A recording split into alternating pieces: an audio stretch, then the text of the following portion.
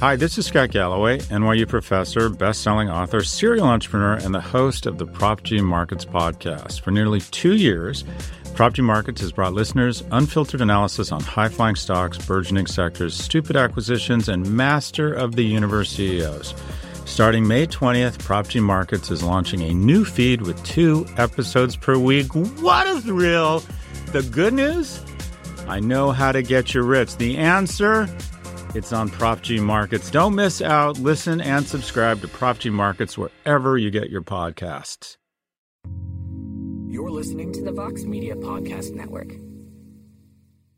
What's up, everyone? Jose Youngs here for MAFight.com with another episode of the A-Side. Sorry we're 1 minute late. You can blame me this time. It's literally never me. It's always Pete. But this time it was me and I keep hitting my microphone. I'm sorry, guys. There you go. Hey, it's a new day. I just got back from Anaheim a few days ago. My brain was a little fried, but we're powering through. But as you can see, the man to my left, I think your right. Yes, my left, your right, is Pizza Carroll. Pizza, what's up? Does this work if I turn around like this and every time we're in the same room and I'm like, yeah, I agree with you, Jose? Does that work? Am I doing it right? I don't hate it. Yeah. We can pretend we're in the same room. That's what I like about this. Because it's miserable in Ireland. I'd do anything to be in Arizona. No, you don't. There's a heat wave going on in Arizona right now. Yesterday was 115 degrees. So nice. Cozy. So nice. I walked out to the gas station and I lost like 10 pounds walking like half a block. Man, fighters should move there if that's the case. You know what I mean? Hey, you know who lives Khabib here? To do all his camps over there. Henry Cejudo trains here. Paulo Costa trains here. The Pitbull brothers train here. So Arizona's running through things. But as always, This is the A-Side. This is not our show. This is your show. You can ask us whatever. No, it is our show. It's our show. It's your show, Pete. You're the star here. People clamor for you. Look, autographs are 15 quid each. And, you'll get them when you get them. But send the money first. I don't know what a quid is, but I'll believe you. But as always, you can use hashtag the A-Side on Twitter. You can leave a comment in the comment section on the site. And the green ones will obviously get priority. And I am super prepared. And I have all of your questions up right now. So we're going to start right off the bat. Pizzi, Reyes versus Weidman. 5 rounds in Boston. Title implications from our friend LFNWA. I'm from the Boston area, and I gotta say, I am not stoked on this fight at all. I believe Zabit versus Kattar should be the main event. Weidman has 1 victory in 2 years and only 2 victories in 4 years, and every loss he has, he's been finished. IDK, if you've seen it on social media, but dude is fat now. That's not very nice. Clearly been enjoying his time away from the sport. Neither here nor there. The light heavyweight division is still remarkably shallow, so much so that Reyes is talking about getting a title shot off a victory from Weidman. Weidman, of course, talking about his past delusions of grandeur and trying to insert himself into fight talks with Boss Jones. Clear this up for me. Why is this a good fight / main event worthy? And are there really title implications on the line? So, I don't know if you saw, Pizzi, but Dominic Reyes was backstage at UFC 241 in Anaheim as one of those guest fighters, and he dropped more than a couple hints that him and the UFC have some sort of agreement that if he does beat Chris Weidman, in the main event of UFC Boston, he basically said he was getting a title shot without saying those exact words. And we would try and press him, and he would just kind of like, next question, move on, this and that. But he dropped many a hint. Someone presented, I know you're going to bring his name up.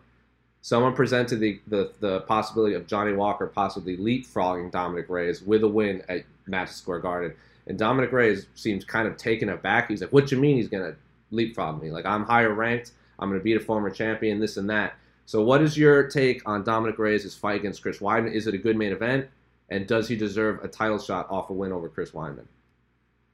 I guess they have to present the illusion of massive consequences if they are going to make it a main event, right? Like, they need to portray that this is a massively important fight. But I really felt as though, and you already said it, I really felt as though Anderson and Walker was going to determine the next guy.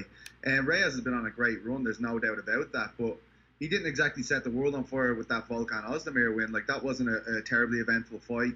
That's his last win. He's on it. Like, I mean, that would be 6 straight wins in the UFC if he beats Weidman, which is very impressive. And we also have to remember, like, what is Roy Weidman? He's a former middleweight champion. When we had Luke Rockhold make the jump up, it seemed like everybody was immediately happy with, if he beats Jan Blachowicz, he's going to go straight into a title kind of situation with Jones. So, yeah, okay, Chris Weidman hasn't had the best run of late, but he's still a former champion. And realistically, there isn't any valid kind of counterparts for Jones in that title conversation at the moment. So it certainly seems as though the winner of either Reyes v. Weidman or Walker v. Anderson will be his next fight. And I mean, who else should be screaming from the rafters and saying like, oh, this guy should get in? Because I don't see it. Why not have these two? I think the only thing, and this other name was presented as Dominic Reyes, and he didn't seem too concerned about it, is possibly Jan Blachowicz, who just knocked out Luke Rockhold, who Thiago Santos had beat to get the fight against John Jones. When that name was presented with Dominic Reyes, he said that one was fine because John wants to fight in December, and Dominic Reyes' fight is in October, so he would only have to wait a month or so to see how that plays out. So then John Jones, or the winner of that fight, and Dominic Reyes would essentially be on the same timeline. So he goes, my next fight after Chris Weidman is going to be for the title. If he wants to defend it around when I'm fighting, that's fine, because I already have a fight booked. So he didn't really seem to mind if Jan got the next fight and then he fight the winner of that fight. Just simply because they would all be on the same timeline. But again, Johnny Walker would have the same thing. Or Corey Anderson. If Corey Anderson goes out there and beats Johnny Walker, why wouldn't he get a title fight? I mean, he seems to be kind of picking at John Jones 100%. On social media. So I think the Luke Rockhold thing was a little interesting simply because of the history with Luke Rockhold and Daniel Cormier and John Jones was like that built-in storyline. But Dominic Reyes seems to he dropped many a hint that his next fight would be a title fight if he beats Chris Weidman. And he also said he had no idea Chris Weidman would even be a possibility. Yeah, well, I mean, like if Blachowicz is a valid option here, Reyes has to be. Blachowicz is on a 1-fight win streak. He was coming off a loss to Thiago Santos. I mean, like if we're okay with Jan, we've got to be okay with either Reyes and Walker and Anderson. So yeah, I feel like it's just a very thin division. A win is huge. If you can get a win over a ranked opponent at light heavyweight, you're right into that conversation. So I mean, that's just the situation we're in. And personally, I wouldn't even mind if they did go with Reyes, Blachowicz, and left Walker kind of simmering in the background, because one thing we haven't seen for a while is, especially at light heavyweight, is a guy just running through people and everybody going, when is he going to fight for the title? When is he going, and getting that excitement onto another level. So when it eventually happens, we're like, yes, here it is. Because I can't see many of them fights now for John Jones. Like Santos, after the fact, in hindsight, it was tremendous, but there was no one going, oh, Jesus Christ, this is it. This is Jones' biggest test ever. It was, but it didn't have that build-up. It didn't have that anticipation. And maybe if they left Johnny Walker and let him continue to fight his way to the top of the division, it would kind of generate that kind of real, huge anticipation in the fan base. I agree 100%. I mean, I was talking to Casey Leydon, our cameraman, and he compared Johnny Walker's rise to Francis Ngannou's, where he kind of kicked the door in and finished all of these fighters in tremendous, violent, quick fashion, and then he got that title fight, and he clearly wasn't ready for it. And then he goes back to the drawing board, and now he's in my opinion the number one contender at heavyweight. But then at the flip side, I don't want to see another Brandon Thatch where he comes in with all this fanfare, gets back-to-back knockouts, and then falls to Benson Henderson right away and never really recovers. I believe he lost to Gunnar Nelson on that UFC 189 card. So we've seen both. Left hook to submission. Beautiful. Yeah, that's right. We've seen a lot of prospects come and rise through the ranks and then fall short. But Johnny Walker, like a win over Khalil Roundtree is no joke. A win over Misha Serkinov is no joke. So he's not beating other prospects. He's beating these guys who have been in the octagon for a while. Well, what about the fact that if Walker beats Anderson, for me, that's a bigger win than Reyes beating Weidman. 100%. The only thing is Dominic Reyes made I think again it really depends on how it plays out. Like if Dominic Reyes Anderson beating Walker is a bigger win than either direction there as well. To be honest, I agree. If I'm John Jones, I would. And this is the scenario I have in my head. I'd probably fight Jan Blachowicz in December, and then either one of the winners of those two fights, the Walker Anderson or Reyes Weidman, like those four would be on my timeline now. So maybe I fight Blachowicz first, and then watch those two fights and fight the winner, one of the winners of those two. I don't know when, maybe March. He seems to like fighting in March or April or something. I think depends on where it would be or who knows. But I think if I'm the UFC and John Jones, I kind of have that situation play out. Yeah. No, that's fair enough. Moving. I think we concisely answered that question there. Just to give ourselves a pat on the back there. I think we did well there. Yeah, you're welcome. You're welcome, UFC. But moving on from another question from LFMWA. And again, you can ask these questions in the comment section. And the ones that are green and highlighted with the most recommendations get priority. Doesn't mean they're going to get asked, but I'll look at them first. Khabib's stardom stretching him too thin. I think Dustin will beat Khabib. Hard to believe we're only 17 days away now from the title clash at Abu Dhabi. Seems to be flying under the radar even with all of the traveling, oligarch smoozing, and baby kissing Khabib has been doing. In interviews leading up to this fight, Khabib said the Poirier matchup doesn't motivate him, that he doesn't see any real challenge or peaks to climb in the sport.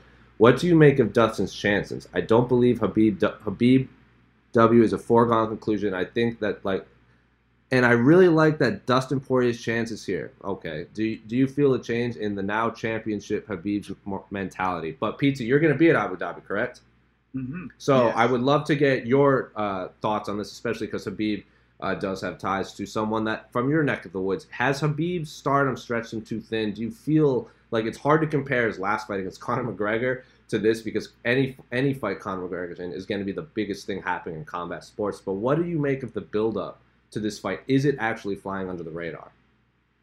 No. Well, look, last time I was on this, I believe we were talking about how it appeared as though Nate Diaz's return was floating under the radar, but we knew on fight week, once that got kicked off, he'd blow the doors off it. And that's the same way as I feel. This is just the way MMA is. Too much is happening on a weekly basis for people to kind of, focus in on this card that's happening down the line and stuff like this. It all happens too quickly. So look at what Nate Diaz did there. It's the most viral weekend, I think, all year in the UFC. So, I mean, I do feel as though the Abu Dhabi event is going to put Khabib on a different pedestal. It's going to be almost like, I really believe this, I think it's going to be the closest he will get to something like Conor fighting in Dublin, Till fighting in the UK. I spoke to Nasrat Haqparast, whose parents were born quite close to Abu Dhabi. They were born in Afghanistan, and he said he's a Muslim man himself, and he was telling me like the interest that Khabib has stimulated in that part of the world is unbelievable. And he goes, he's going to really look like a superstar over there. Like, this is the closest we're going to see to Khabib compete on home terrain, just due to the support he's getting. And I think it's huge, and I think that's going to be a massive obstacle for Dustin. Do I think Dustin is an amazing fighter? Yes. Do I think his style suits Khabib a lot? Yes. I don't think, I think it's a very serious challenge, but I disagree in that I do feel as though Khabib will get the win that night. Yeah, and I don't know. It's hard to say if it's flying under the radar simply because, is it different starting time? Am I remembering that correctly? Yeah. So I think it's going to start like 2 p.m. East Coast. Oh wow! So I don't hate that at all. But yeah, it's like I think the co-main, that UFC 229 card was so massive in terms of the co-main event too, because you had Tony Ferguson, Anthony Pettis on the card. You had the Michelle Waters and Felice Herrigott, Derek Lewis on that card. There were a lot of really high quality fights on that card as a whole, and then the main event just happened to have Conor McGregor and Khabib in the most hyped fight in UFC history. What's the co-main event for 242 at the moment? Is it the Curtis Blades fight? Felder and Edson Barboza. Oh, really? That's the co-main event. I actually really like that fight. But it just feels like you're right that it's a light card. There isn't fights from the main card off that you're going, oh my god, I can't wait to see this. It isn't one of those. I do agree with you there. Yeah, so it's I don't know. It's obviously I think it's one of these fights that the main event is the selling one. It's Khabib and Dustin is the biggest fight on the card. Obviously, I think that could be one of the best lightweight fights, and competitively, we've seen in a very, very long time. I think outside of Khabib versus Tony, I think Khabib versus Dustin would be the fight I would most want to see, especially because of Dustin's run through the division. I mean, you and I had this conversation a few weeks ago where if Dustin Poirier does win, is this the greatest stretch of victories in lightweight history? And we both agree that if it's not the greatest, it's way up there. But he has to beat Khabib Nurmagomedov first. But Khabib doesn't seem you were at the press conference, correct? The first one? Yes. And he did say, this isn't a big money fight for me. Like, the only reason I'm fighting him is because he has an interim title. So it's if Khabib's not selling, is Khabib's name big enough to sell a pay-per-view if he's not talking, if he doesn't have bad blood with his opponent? I think I do. I do believe on the back of the McGregor thing, and with that, it's still kind of simmering in the background, I guess. Even though Conor doesn't look like he's anywhere near a fight conversation at the moment. But I do feel as though on the night it will look huge. And the one thing I took from Khabib at that London press conference was he really has that championship aura about him. Like, I can remember seeing Aldo at the peak of his powers at featherweight and noticing that kind of regal aura they give off. Joanna, when she'd just been crowned strawweight queen.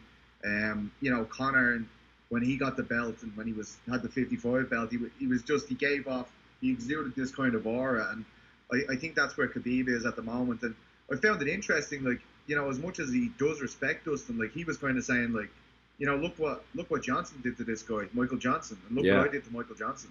When you break it down to those two fights, okay, you can probably say that, but I mean, Poirier's run since then has been absolutely astronomical. So it would be very foolish of him, and I don't believe he is overlooking him, because you don't get to 27-0 in your career by overlooking guys.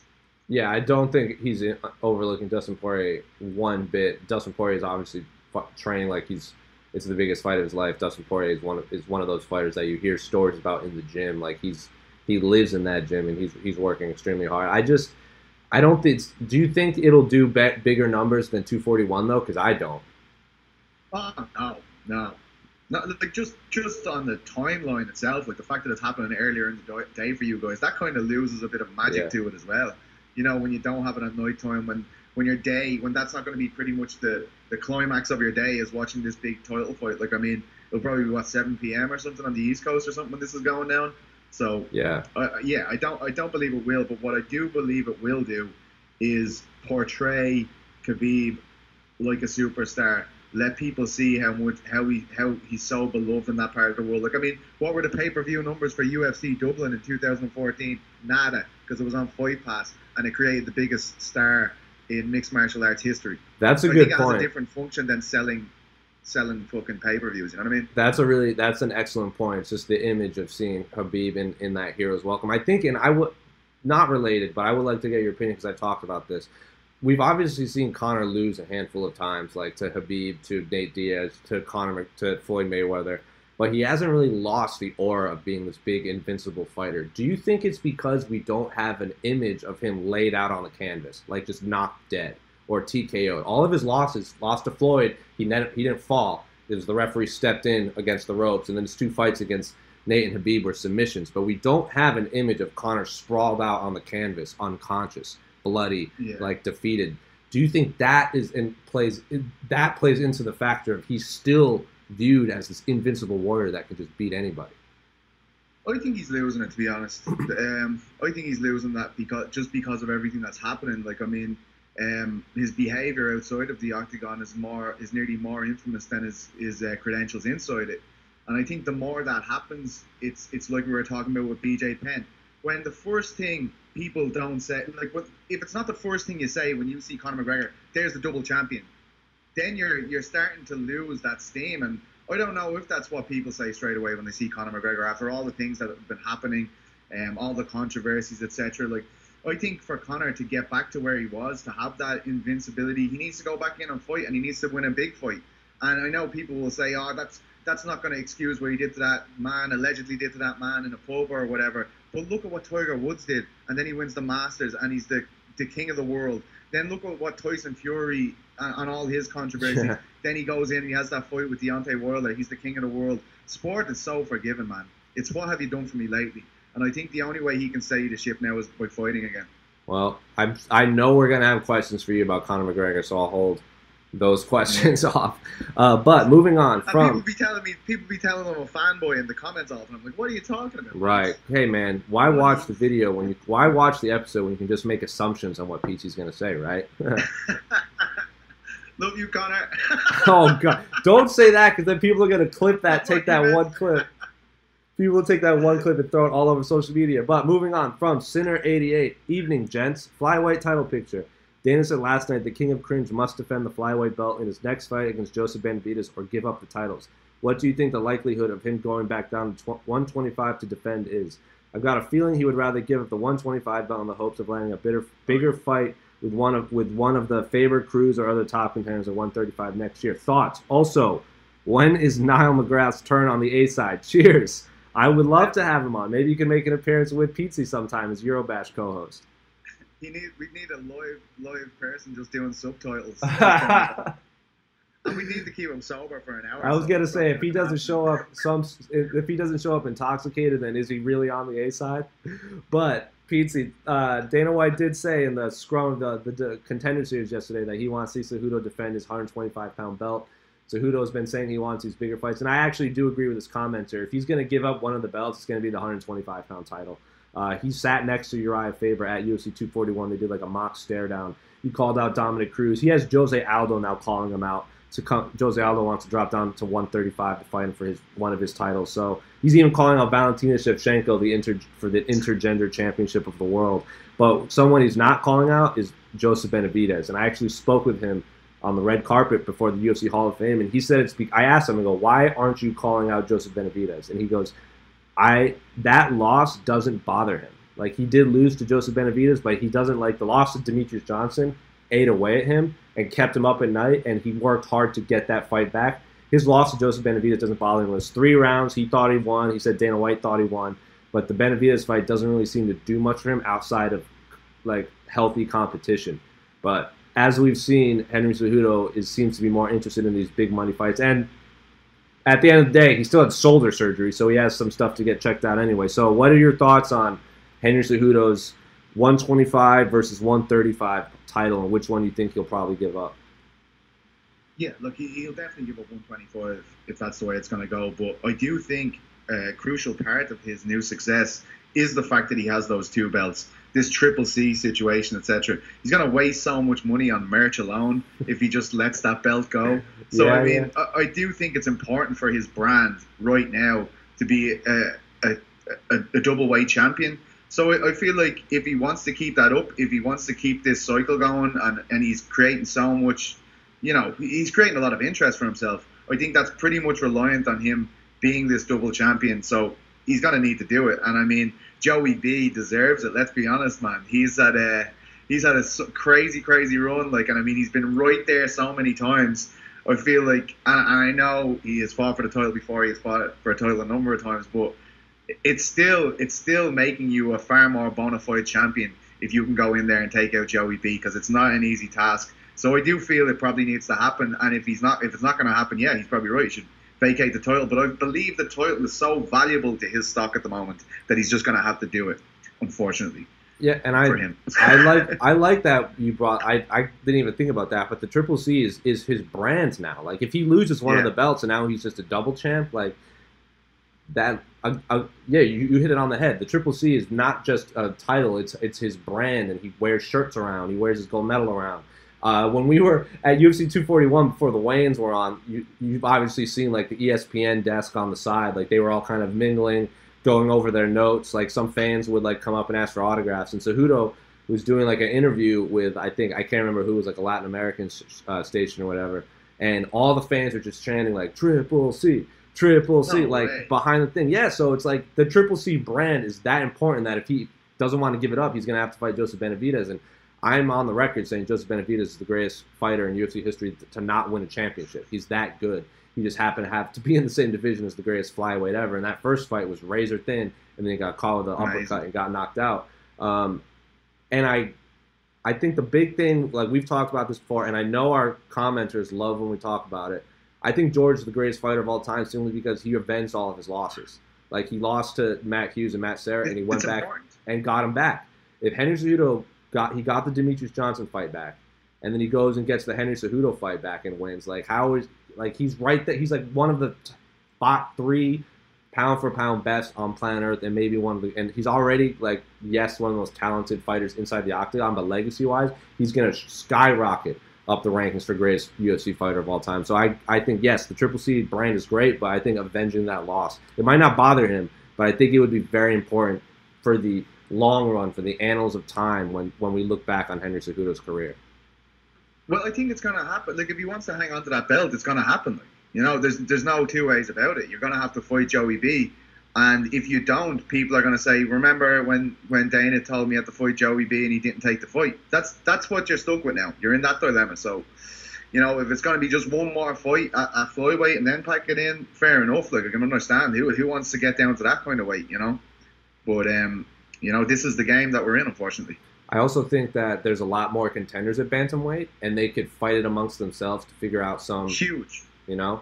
Like, we're going to have a lot of fight nights in ESPN cards coming up. Like, you're telling me you wouldn't watch Uriah Faber, Aljamain Sterling in a main event? Or, like, Dominic Cruz versus Frankie Edgar in a main event? We even Why haven't you said Peter Yan's name? Why haven't you said Peter Yan's name? I was about to say, like, Peter Yan versus Corey Sandhagen. Europe, please. Focus on Europeans, please, for a second, Jose, will you? Jesus Christ. Fair play. Peter Yan versus Corey Sandhagen is another banger of a fight. So, like, there's so many contenders at 135.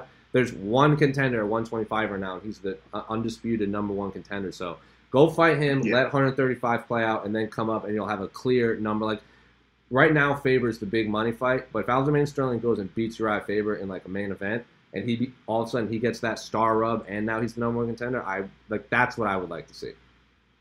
Yeah, I think that makes sense. Peter Yan versus Aljo, number one contender fight. Just let Uriah and Frankie fight it out instead, you know? That's what I'd go for. We'll move on to from flyweight to heavyweight, from the big squish. Stipe Dangerfield, he gets no respect. Do you get that reference? Rodney Dangerfield? There you go. You got one. Yeah. MMA media and pundits alike are really shortchanging Stipe in his victory, claiming DC's success early in the fight should have carried him to a victory. But we see this all the time in MMA. Fighters like Darren Elkins getting badgered and brutalized until they win. Silva's comeback against Sonnen, Connors against Chad, etc. Where do you fall on this spectrum? Did Stipe's win the fight by beating DC, or did he simply win because DC lost the fight? I don't really understand that question. I feel like Stipe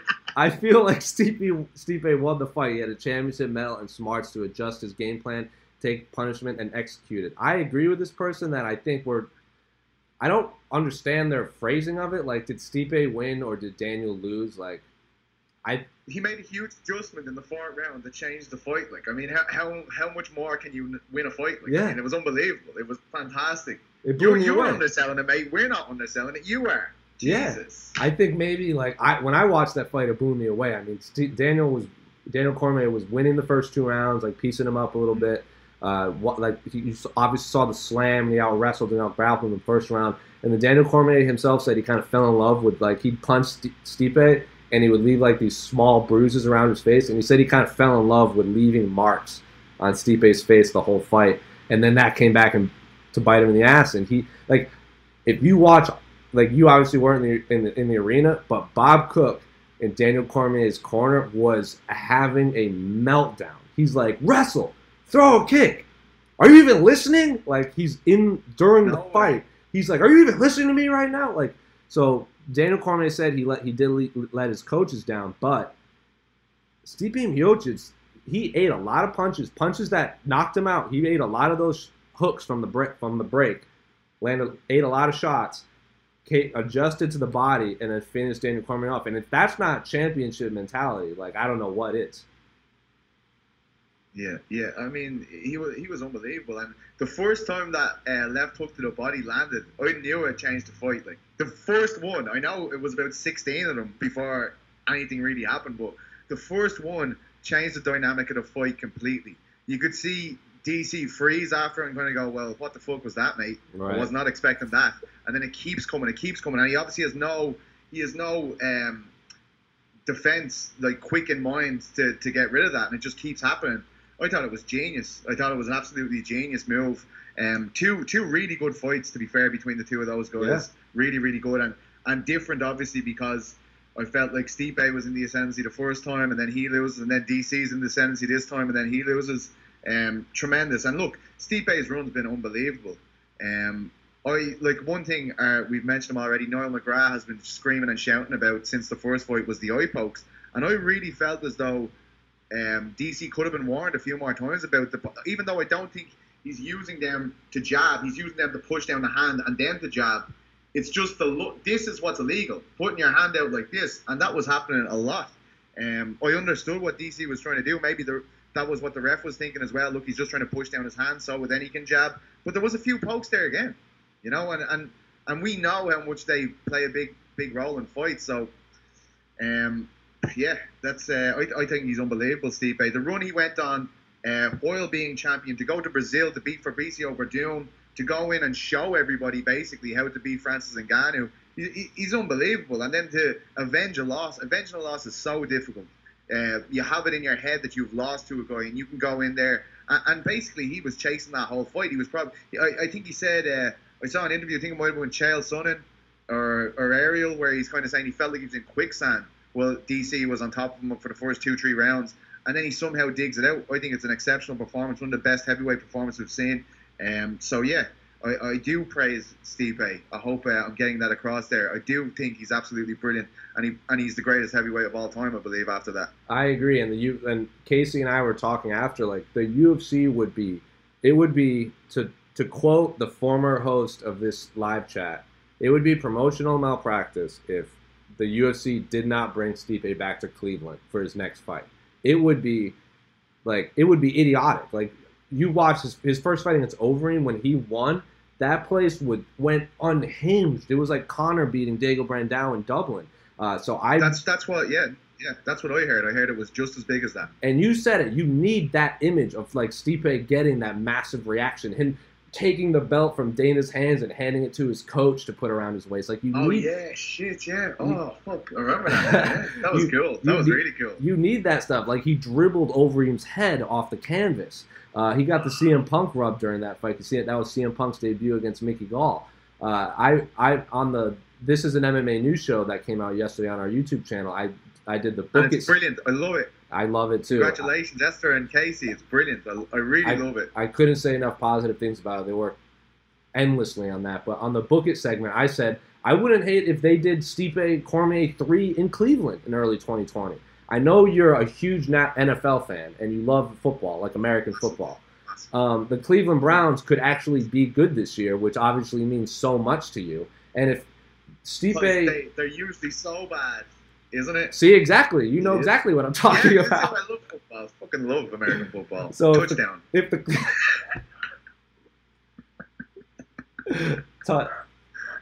the Cleveland Browns show anything and they're good, and Stipe Miocic fights Daniel Cormier around the NFL playoffs, like the city of Cleveland's going to be on fire if that happens. So the UFC would be absolutely foolish if they didn't go back to Cleveland next, because I can't say enough positive things about Stipe Miocic. I know everyone, this commenter thinks we're hating on him, but I can't say enough positive things about him. And he enunciates things so well as well. And he had a very sweet jig at the end of his victory. Yeah, well, so we've claimed him as Irish now just because of that. Because we only have Conor and Joe now, so we need more bodies. So Stipe, we've taken Stipe. Johnny Walker said we can call him Irish for a while. Wasn't Stipe was supposed to fight Ben Rothwell in Dublin once, wasn't he? And then it fell through? Yes.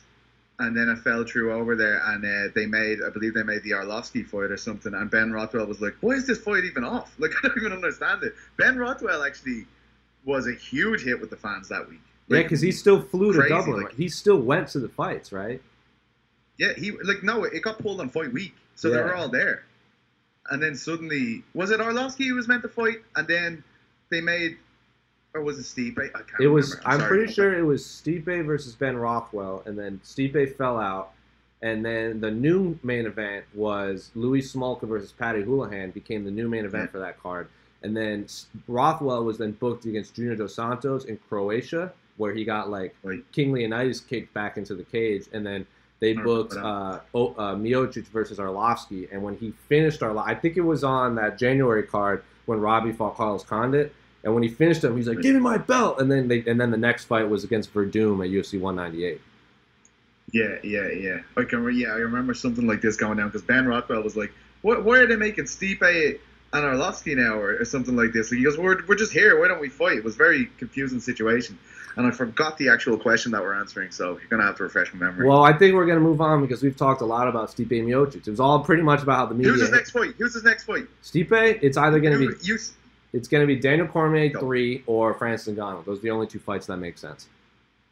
What about John Jones bypasses the whole Reyes, Weidman, not going to happen. Walker? Not going to happen. It wasn't going to happen when it was DC. It's not going to. I don't think John Jones goes up to heavyweight unless it's Brock Lesnar. Yeah, that would be a good crack, actually, wouldn't it? Yeah, because John Jones. I'll deal with that. John Jones has reach, speed, strength. All of those are an advantage to him inside the octagon. John Jones goes up and fights Francis Ngannou. He's slower, faster, like less, like might have the same reach, but like he's gonna have to put muscle on to fight. Like John Jones is not gonna fight Francis Ngannou anytime soon. He'll fight Brock Lesnar because he knows he can just run through him. Yeah, I think but as well as that, does Stipe not have the right to kind of dictate things a bit now? Because obviously, when Cormier won the belt, Stipe just wanted that rematch, and it didn't happen. He's already one-sided, completely overwhelmed Ngannou. So is he in the position to say now, well, why do I have to do a rematch with Ngannou immediately? You know. Well, who's next to heavyweight? Like the winner of? Yeah, I know. But I mean, like, sure, we interviewed Fernand Lopez before that weekend, and he was saying, like, you know, Ngannou beats either of these guys so easily, but it's going to be hard to convince Stipe of that after the first fight, right? Like, there's no doubt that the danger is still there, and it's apparent and it's evident to everyone.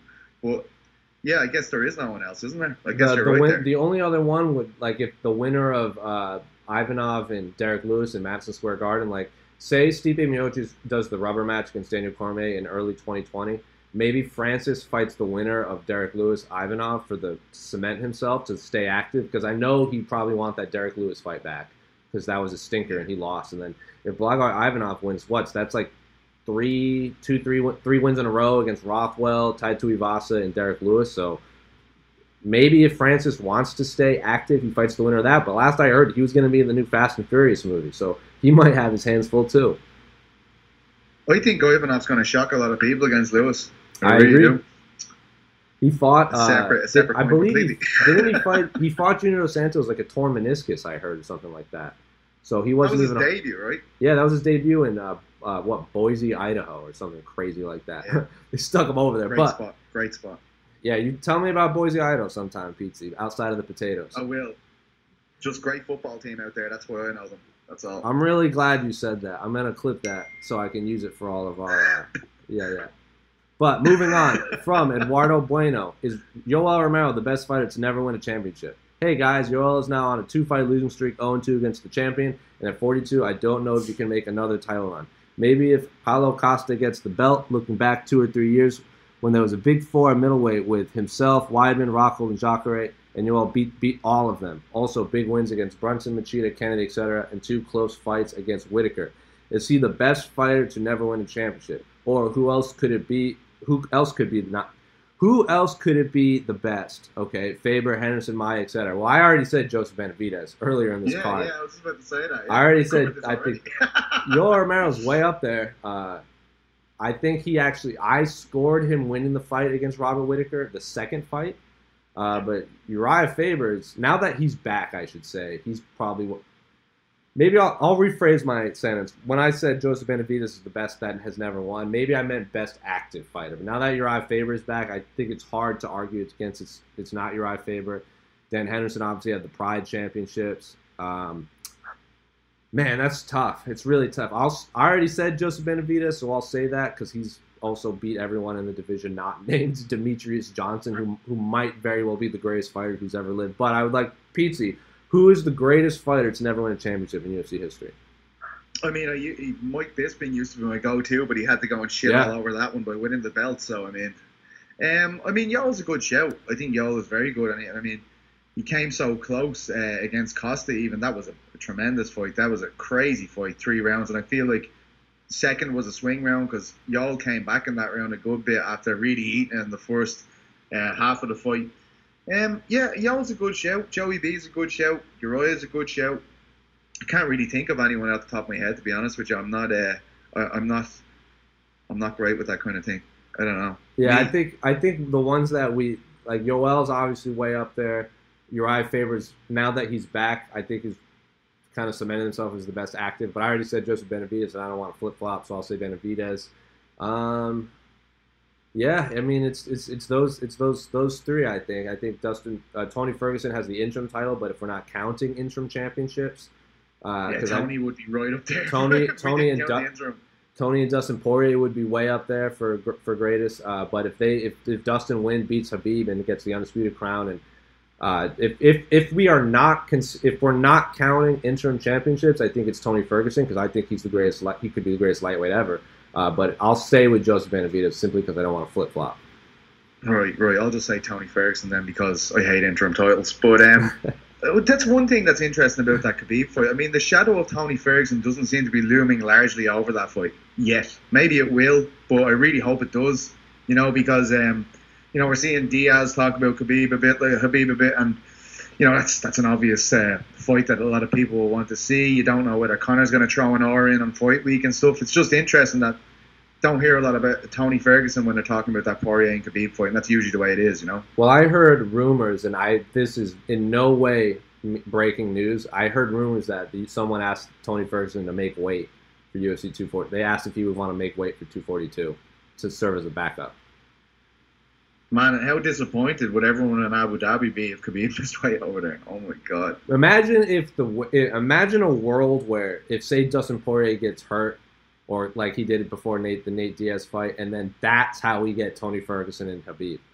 Tony Ferguson. I don't care what way we get it. I couldn't agree more, and I don't know if that's a true story. I've heard a handful of people bring it up, but we're gonna move on because we could talk about greatest this and that for a long time. Potential opponents for the Bullet from Dennis Hallman Speedo. You recognize that.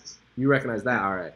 Potential opponent for the Bullet. A lot of people are saying there aren't any real threats in the 125-pound division to Valentina's belt. Personally, I think the biggest threat is the 115-pound division. Rose Namajunas. Her striking accuracy, speed, and athleticism are exceptional. I know Valentina would be the bigger fighter, and Rose's last loss was the result of being overpowered. However, I don't think Valentina would try to overpower her, but rather to pick her apart in a striking contest. I see Rose winning that style of fight. Thoughts? I don't think Rose would beat Valentina. I think Valentina is the best female fighter below 135 pounds. I think the big one right now is Jessica Andrade versus Valentina. I think a lot of people have been bringing that up. Andrade already said she'd be down to fight her. I think that would be more interesting to me than Rose versus Valentina, simply because Rose isn't the biggest strawweight. She's not like this. She's not a huge, muscular, like chiseled fighter like Andrade or even Claudia or Valentina. And Valentina's beaten Holly Holm, like she's beating Juliana Pena. So she's beating larger opponents. So I don't see Rose beating Valentina anytime soon. I don't think they're ever gonna fight. I feel like Valentina's gonna be in a situation like Anderson was at middleweight, to be honest, where it's not going to be easy to dethrone her whatsoever, and then someone's going to come out of nowhere. We're not going to assume it's going to happen, and then bang, it's gone. I think she's one of the best fighters in the world at the moment, without a doubt. I feel like she's probably going to be the most dominant challenger we've seen for a long, long time. And but you're probably right in the sense that the opponent that will challenge her will probably won't be from the 25 class. Like, I mean, you look at that situation there, Chikagian and stuff like that, just on the verge of fighting for that. It's like if you put together a 3-fight win streak, 4-fight win streak there, you're going for a title. Like, it's nearly the same situation as John Jones is in. You're out on your own there at the top, and it's going to be very difficult to find a worthy challenger where we're all like, what's going to happen here? I just don't see that happening anytime soon with Valentina. Yeah, and I think the name that we haven't brought up is, and Casey Leydon, obviously our cameraman extraordinaire, who I bring up many a time in this because we have to kill so much time with his fight talk during fight week. He wants to see Valentina on her work off her back. Like, she's obviously one of the best strikers on the UFC roster, male or female. We really want to see what she would do against like an elite level like grappler or wrestler. And I think a fighter that not many people bring up enough is Tatiana. She's not the smallest strawweight at all. Like, Tatiana has elite level wrestling, an extreme, like a suffocating top game, like a Khabib or a Ben Askren. So I think her versus Valentina would be a very intriguing matchup. That's a very good show, Jose. I must say, very, very good show. You're welcome. I will say about Andrade, like, I believe she has her hands full in China, man. That's exactly what Valentina said. Man. She's a beast. Valentina's like, why does she want to fight me? Like, she has Weili Zhang next. Like, don't like she has power in her hands too. She's not. That's not a gimme fight for Jessica Andrade whatsoever. No, and even you hear Joanna talking about her, and she's like, "That's a very tough girl." Like, there's no shit talk. I've never heard of her. It's like, yeah, no, she's deadly. If they didn't book Weili Zhang versus Jessica Andrade, and they had gone Tatiana versus Andrade, I wanted Weili Zhang versus Joanna really bad. I know Zhang did as well, right? She was really pushing for that fight. Either one of those. But we're going to move on because there's actually a lot of questions about Conor McGregor. I assume because you're on the show, so we're going to save that for the end. But another man from your side of the pond. So what's next for Leon Edwards? It really is really likely that Masvidal is going to fight Nate Diaz next. And if someone had any doubts, now it's clear that Usman versus Colby is going to happen. So what's next for Edwards? Should he wait for the winner of Usman versus Colby? I think that's risky. If Masvidal beats Nate, he definitely fights for the belt next. Maybe Edwards versus Woodley is a similar fashion of Colby versus Lawler. You are already the number one contender, but here's a former champion for you. That's very interesting. I never thought of Woodley versus Leon Edwards. That is similar to when Colby fought Lawler. He just kind of did the UFC a favor to get his name back in the title picture. So what is next for Leon Edwards, a man that you yourself said you thought he didn't get enough shine simply because too many of his fights were overseas and not in the United States. He should be a bigger star. So what do you think is next for Leon Edwards? I think you gotta fight Leon in Birmingham next, just because he obviously doesn't have the stock and the star power that these guys have. But again, as we have said throughout this episode, if you show someone in their own neck of the woods getting that big hometown pop, it compels everyone else. We're all sheep at the end of the day. Like, oh, people like him, I'm going to like him too. That's how stupid we all are. But that really, really works. It was actually a terrible weekend for European MMA in terms of how displaced our contenders became. Like, look at Hermansson. Hermansson was like, oh, well, I'm going to beat Cannonier and then I'll fight for the title, or I'll fight Gastelum in MSG. Now Till's calling him an MSG. What's a bigger banner? It's Till and Gastelum, 100%. Leon Edwards, everybody thought he was going to fight Masvidal next. Even Masvidal said it in an interview with yourself, I believe, or whoever of our team was talking to him. He was like, look, I'm going to fight him, but it's going to be on my terms. As soon as Nate Diaz did that post-fight thing, it was gone. It was gone, and for obvious reasons. Like, I mean, this is a bigger welterweight fight than Usman and Colby is going to be. Yeah. Probably by like multiples. So you can't blame the UFC. You can't blame the fans for wanting that fight. But unfortunately for Leon, you're left at a dead end. I feel as though they've got to put him in Birmingham and they've got to give him a big opponent. Will you get Tyron Woodley to travel to Birmingham? Probably not. It's a lot of they have a big situation on their hands with Edwards now, and they're going to have to solve it. Another person who was displaced, as I said to you earlier, was Yan, because it came out over the weekend that the UFC were looking at Aljo v. Edgar or Aljo v. Faber. Yeah. So, I mean, that's him. Like, I mean, everybody was talking about Aljo v. Yan before that, and that seems to be gone now. It seems to be all about Aljo v. Faber, Aljo v. Edgar, Aljo v. Cruz. He seems to be off, he's not on the menu anymore. So, massively displaced for the European contenders this weekend, I would say. But they've got to put Edwards in Birmingham if they're not going to give him a big banner fight. I think the thing that Peter Yan has going for him is our own Damon Martin spoke with Aljamain Sterling, and he seems interested in a possible interim title fight with Peter Yan, because those two are, like, Faber and Cruz and Edgar are big names, but if you're looking at who's the rightful contender, it's those two, and Aljamain Sterling seems to recognize that. So I think what Yan has going for him is Aljamain spoke his name and interim title fight in the same sentence. So maybe that could be a co-main event down the line for a big pay-per-view. But Masvidal Nate, like, everyone keeps talking about Nate Conor 3. That fight's not going anywhere. Like, that fight you can book at any time. It's going to be big. Jorge Masvidal is the most popular fighter on the UFC roster right now, not named Nate Diaz. Those are the two biggest stars. If you look at our numbers on YouTube after UFC 241, the most viewed videos are Nate Diaz or Jorge Masvidal's scrum. Like, those are the two biggest videos, like, metric-wise. And Nate and Jorge Masvidal said they're already negotiating. I don't know where it's going to be because that has to be 5 rounds. There's no way that's going to be a co-main event. Absolutely. It has to be a main event. Absolutely. It has to be a main event a pay-per-view, I think. I think that's one of the few fights that could headline a card, a pay-per-view, without a title on the line. But there would technically be a title on the line because Nate Diaz said he has the baddest motherfucker in the world belt and he wants to defend it against Jorge Masvidal. Jorge Masvidal is like, let's do it. The problem is the Jorge Masvidal doesn't want to fight at MSG because he doesn't want to deal with the New York State Athletic Commission because he said they were rough around the edges and they didn't treat him right when he fought Stephen Thompson. Mm-hmm. The next card would be I think it's like 245, 246. I can't remember the exact number, but that's the MSG, the Las Vegas card in December because they're not doing the New Year's Eve card, and that already has Amanda Nunes versus Jermaine Durandamy as the title fight. Like, you're not going to put Nate Masvidal over the greatest female fighter of all time in that rematch. Mm-hmm. So if they do fight, I bet it would be in January, and it would be a big pay-per-view. And I don't know where. Imagine Nate versus Jorge Masvidal in that brand new San Francisco arena that they built up in NorCal, because San Francisco has the nicest arena close to Stockton. Like, you'd stick it in Sacramento, you could stick it in Oakland, but I think Nate versus Masvidal in San Francisco, you want to talk about a hero's welcome? Like, that arena is gonna like explode when Nate walks out, and I don't think you're gonna hear louder boos ever than when Jorge Masvidal walks out. That's East Coast, West Coast right there. Like, Masvidal represents Miami, Nate Diaz represents Stockton. Like, that is like, as our coworker Jed Michoud says, like, this is gang shit right here.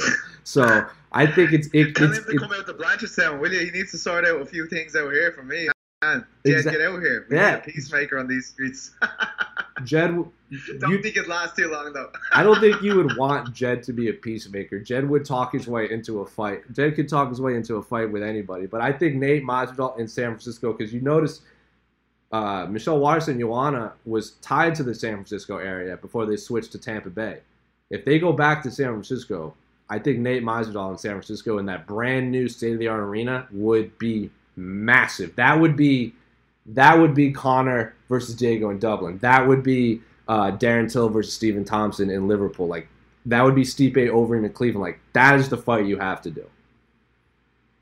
But I mean, it doesn't even matter to Nate Diaz. He's already a bigger name than all of these people we've been talking about. Like, they need this hometown thing. It would just further underline his situation. But I do think, Conor probably was kind of slightly slighted by Nate not saying, he mentioned it on that Instagram post. Like, I believe that Nate Diaz is probably looking at all the shit going down with Conor and going, well, mate, like, this fight isn't going to happen anytime soon.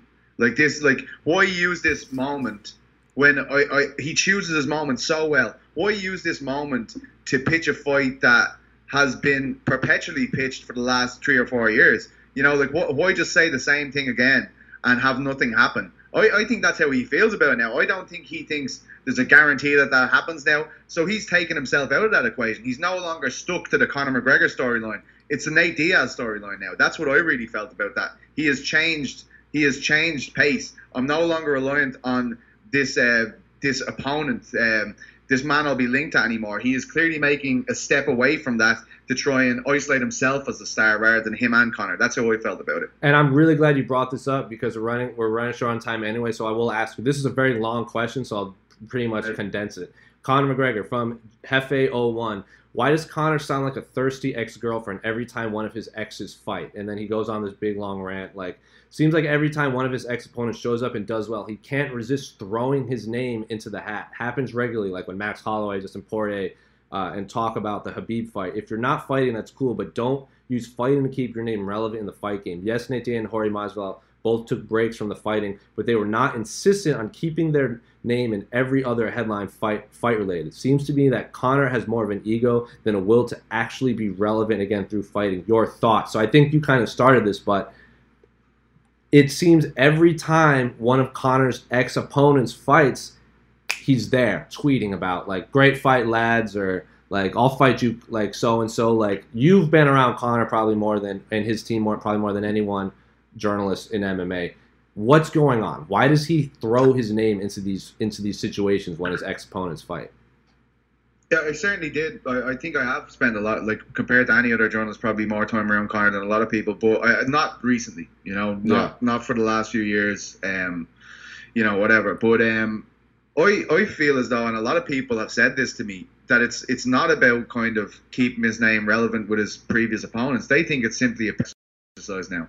Whereas he's getting so much negative headlines, he needs positive headlines and things to, like, so we're not talking about what allegedly happened in a Dublin pub. We're talking about the potential of a Nate Diaz, Conor McGregor trilogy, which will break all the records. Like, that could be what it's about as well. This man is a brand.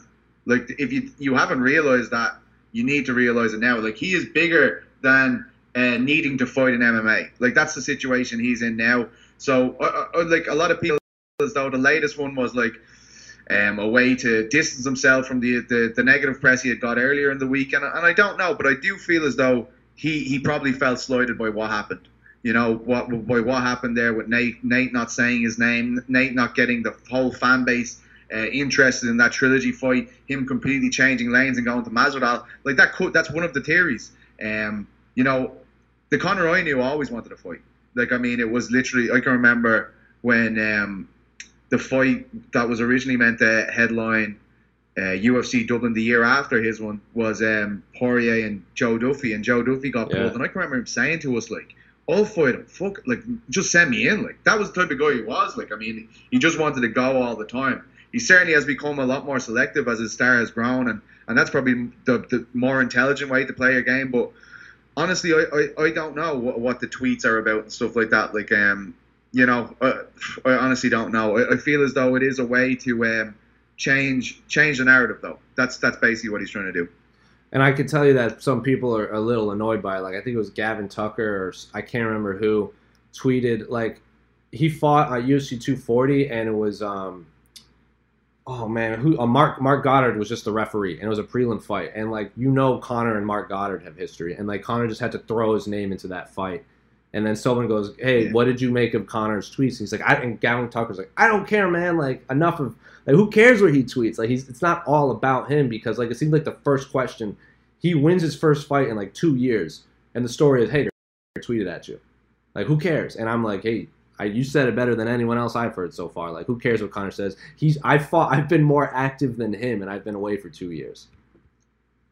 Yeah, and I mean, look, I say it again, like, I feel as though the only way Conor can really get back to where he was is fighting and winning. Like, it's not fighting and losing. It's not fighting and trying really hard and coming up short. The only way he can get back to where he was is to do something like Nate Diaz did, and that is not easy. That is absolutely not easy. I think he should fight the winner of either fight Anthony Pettis. I think that's a fun fight. That's like a stylistic matchup I think would benefit both fighters, like a stand-up striker versus a stand-up striker, both very flashy strikes. Or maybe the winner or loser of Cowboy Gaethje. I know the Cowboy fight is one that's been interested. Like, if Conor beats Cowboy, who has the most fights in the UFC, that's something to hang your hat on. And then Justin Gaethje, I think, is not a smart fight for Conor McGregor whatsoever, but it's an exciting fight. Like, again, we've said it, like, Justin Gaethje versus, like, a door would be an exciting fight. So there's not. But for us, like, I mean, the thing with Conor is that he's at this level now where he doesn't want to fight unless it's going to break records. He doesn't want to fight unless the world stops. Like, I can remember, I can't remember what fight was being talked about, but there was a fight being talked about at one stage with Conor, and like, in the media, people are saying this would be a great fight or whatever. And at that time, it was only a few months ago, all I heard was he's only interested in fighting Nate and Khabib. Like, and you're like, what? This is crazy. Like, we get it, but like, we get it. But Conor's a brand now. Like, he's not going to fight anyone that won't shatter records and everything. But we could talk about Conor McGregor with Pete Carroll for an entire episode, but we are out of time. Pete, as always, the floor is yours for any promo. And there's a few questions I saw and I didn't answer because they are specifically I wanted to say for my promo. Pete, the floor is yours, though. I don't really have one again, but I just like Darren Till to commit one way or the other. That's why I think this has just come to me right now. We need him to either say you're going to be at welterweight or you're going to be at 185, because it's just making me uneasy. I just need to know where you want to go. I don't care which one it is, but we need a proper plan put in place here, because us European fans, we don't have a lot going on for us apart from all them brilliant titles we're fighting for later on in the year. Don't forget that. But just tell us which one it's going to be. Just tell us. Is it going to be Gastelum at MSG? Is it going to be Robbie Lawler, which he told us he wanted to do on Eurobash? Which one is it? I'm getting excited, and I don't know where to put my excitement. So just tell us where it's going to be, man. Please. And answer the phone. It's been too long. I was here before all these guys. Talk to me. Talk to no one else. That's all I have to say. Yeah, Darren, I would really appreciate it if you only gave interviews to MMAfighting.com. Hey, thanks. But...